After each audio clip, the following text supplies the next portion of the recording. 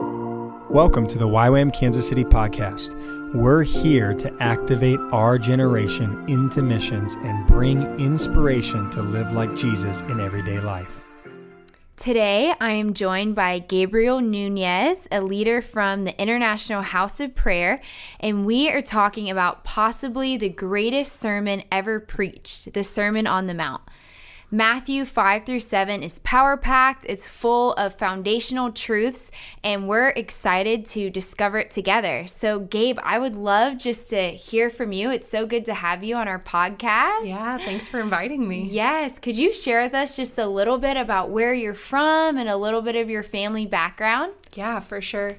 So, it's cool. Actually, I grew up in Toronto, Ontario, so I'm Canadian, and when I was just teeny tiny, there was an outpouring that started in Toronto. Come on. It's known now as the Toronto Blessing, or a big part of the Father's Heart movement was there. So actually, I grew up from age 2 till like 10 in the middle of a revival, which is amazing. So That's from crazy. a very charismatic background, which I love.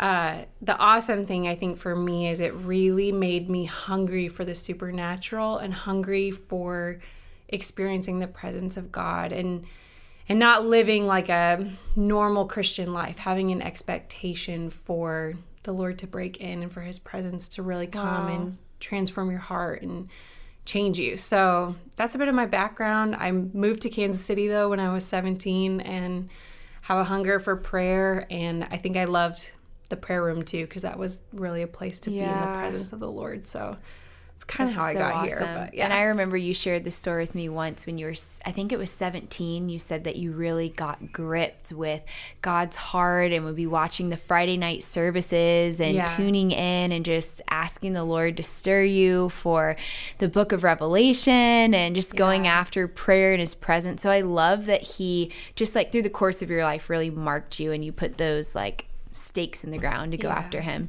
End times was a big message that grabbed my attention, but also it was really like this desire for wholehearted lifestyle.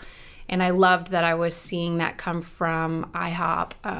And obviously I had that in my background too, just like, I want to be all in. Yeah. And so this wholehearted love, first commandment, loving God with everything really grabbed me as a teenager. And thank God by his grace, that's been the journey that he's had me on. You've never been the same. Yeah. Yes, I love that. Well, today, we're talking about Matthew 5-7. I know that you've been diving into that and it's really impacted you, and even personally for me too. The Lord's really marked me for that. And I would just love to hear from you. What has the Lord been speaking to you about? What has stood out to you or has, been ministering to your heart? Yeah.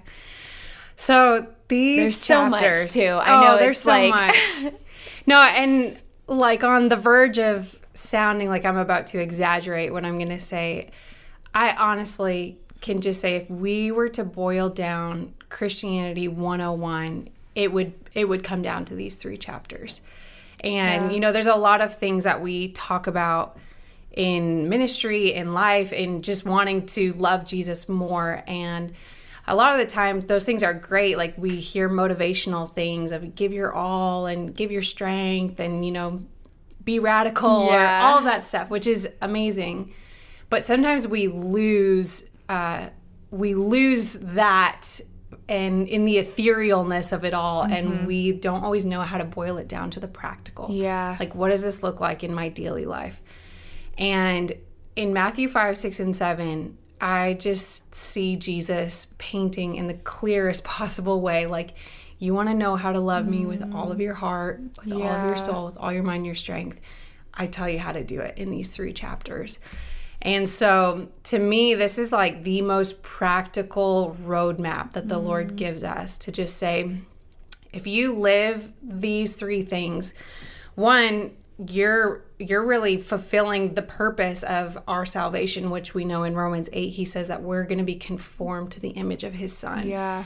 these chapters, this is the way that Jesus lived when he walked on the earth. His life was in perfect congruence with these chapters. There was nothing, in these that he didn't himself first walk out. So that's a big one. But another one is these chapters really define what greatness is and what success in our life looks like. And, a lot of us will think we're successful based off of, maybe what our job is or our career or the amount of people we lead to the Lord. And all those things are amazing, but this really dives down into what the Lord calls great. Yeah. And so that's where when I see these chapters, I think, man, if I can align my life with the things that Jesus talks about in these chapters, that really is going to set me on the trajectory of him saying at the end of my life that I was successful in his eyes and great. That's so good. I feel like it really is that realignment piece, because it's so easy to just be swayed back and forth of what culture demands as us, or even like as a Christian feeling like what it looks like to be successful or pass the test. But really the Lord brings it down to the place of our hearts before him and that wholeheartedness. So I love that you're sharing that. And maybe you can share this too. When did you first get marked by the Sermon on the Mount? When did it really grab your attention? Yeah.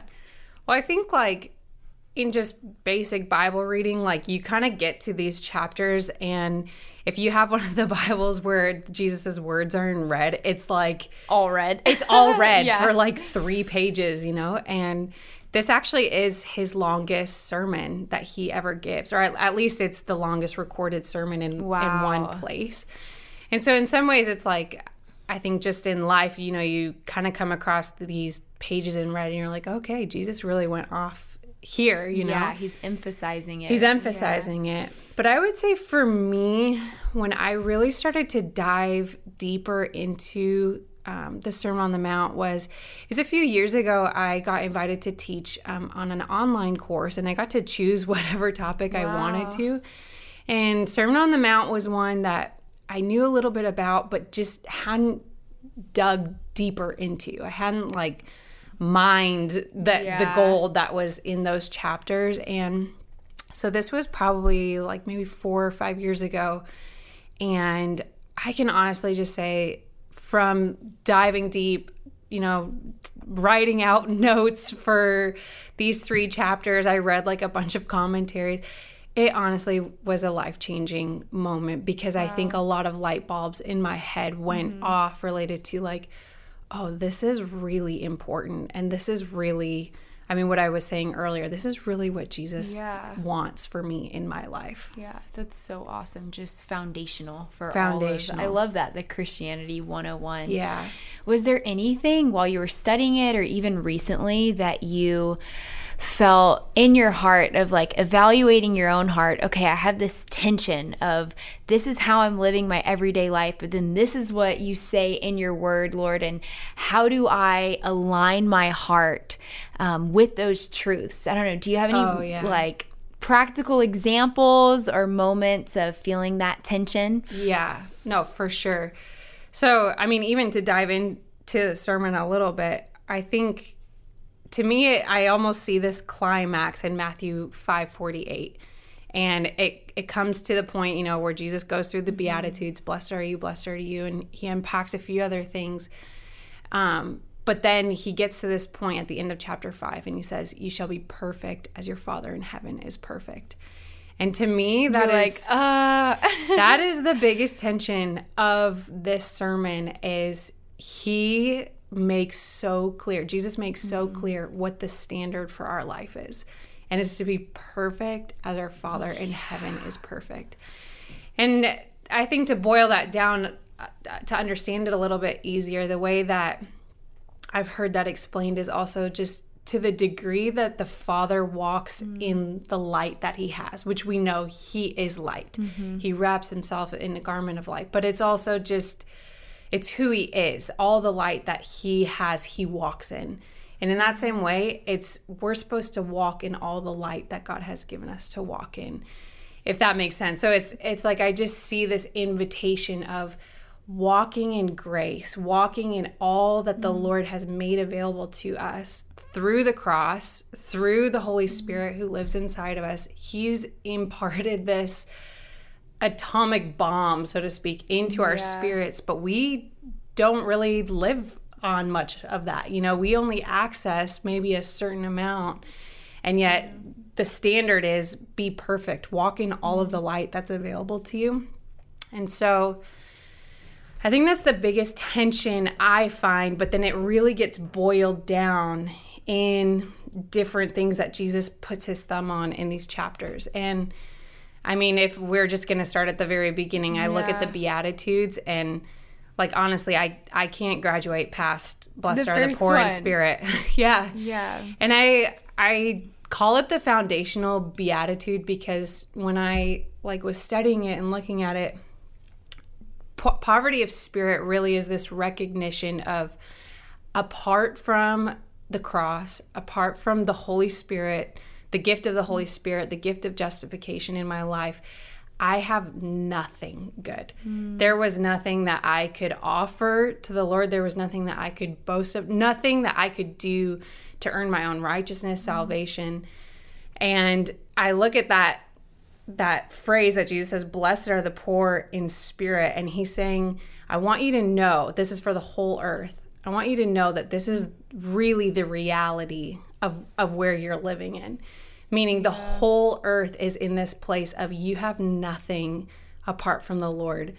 And, you know, I used to listen or hear that passage where Jesus, you know, comes to, or I think it's the Pharisees are asking him, you know, why do you eat with sinners and tax collectors? And he says to them, well, it's not, you know, someone who's healthy doesn't need a physician. It's those who are sick, right? And I kind of used to read that and think like, oh, how kind and compassionate of Jesus that he would, you know, dine with, you know, the worst in society or the poor or whatever. But then it kind of like hit me when I was reading about poverty of spirit, and it hit me that no, it's that the whole earth, that's our state. That's our spiritual state. We're all sinners. We're all like the lowest of the low. And sometimes we're just so blind to it. We're so blind to it. Even in our Christian walk. You know, it's because sometimes we think of all the things that we've done for the Lord, and, you know, the people we've led to the Lord, or the hours that we've put in prayer, or the years that we've given to serving him. And it makes us feel like, oh, okay, you know, I am something in the Lord. I earned it or whatever. And I love that Paul talks about in Philippians. He says, I leave even the good things behind and I press on. I forget what's behind and I press on. And I just think knowing our poverty of spirit is this like, every day I need you, Lord. Every day I need a fresh filling of the Holy Spirit to live this sermon. I need a fresh filling of the Spirit to, you know, even just love you today, to love my husband today, to be gracious with my children and not respond in anger. And, you know, Jesus just gets so practical all throughout the sermon. But I love that he starts with, you have to recognize your need of me. If you don't recognize your need, you're not going to be able to do the rest of the 3 chapters. And so good. That's just the foundation that he starts on. And then he just builds and drills so deep into the heart from there. Oh, that's so powerful how it really does start with like evaluating our own life, that we have to be willing to say that we're weak apart from him, that we have nothing, and that he has to come and help us. Because, I mean, reading through the Beatitudes, you realize that, gosh, I can't do this. Like, Lord, it's impossible to be perfect. I need your Spirit. So it does really create that like longing and drawing into the Lord deeper to lean into him.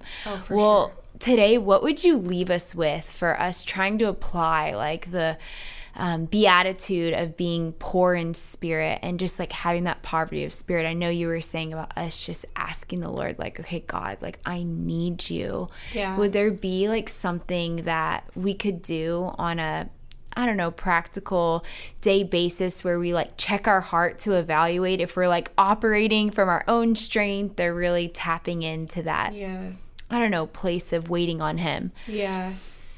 I would say, something that I've prayed a lot and then I've recognized at different times, sometimes it's subtle, but when you really ask the Holy Spirit to highlight things to you and even to put his thumb on things, I ask him, like, put your thumb on the areas in my heart where I'm not in alignment with your leadership, where I'm not in alignment with the things that you say in this sermon.